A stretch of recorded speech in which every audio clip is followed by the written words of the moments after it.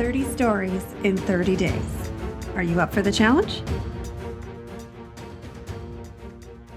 Hello, writers. Welcome to day 26 of the 30-day 30-story challenge. I'm Lori, still going strong with ideas. Not really. I've had to resort to asking my 5-year-old, and his story ended up being all about poop, so you won't be hearing that one.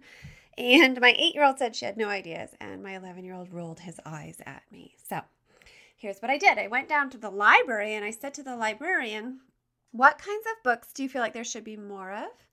What kinds of books are kids always interested in? And she said, do you know what I can't keep on the shelves?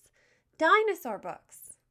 So, my friends, it's timeless. When we were kids, we loved dinosaur books. There's always that handful of kids in every class that knows the name of every dinosaur in every era. It's timeless. So there you go. If you don't want to read about dinos, then go down to your local librarian and ask them what they feel like there needs to be more of and what kids are asking them for, right?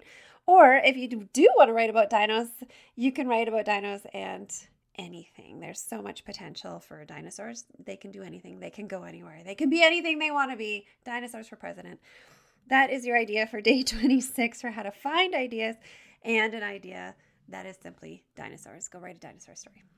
Talk to you tomorrow, my friends.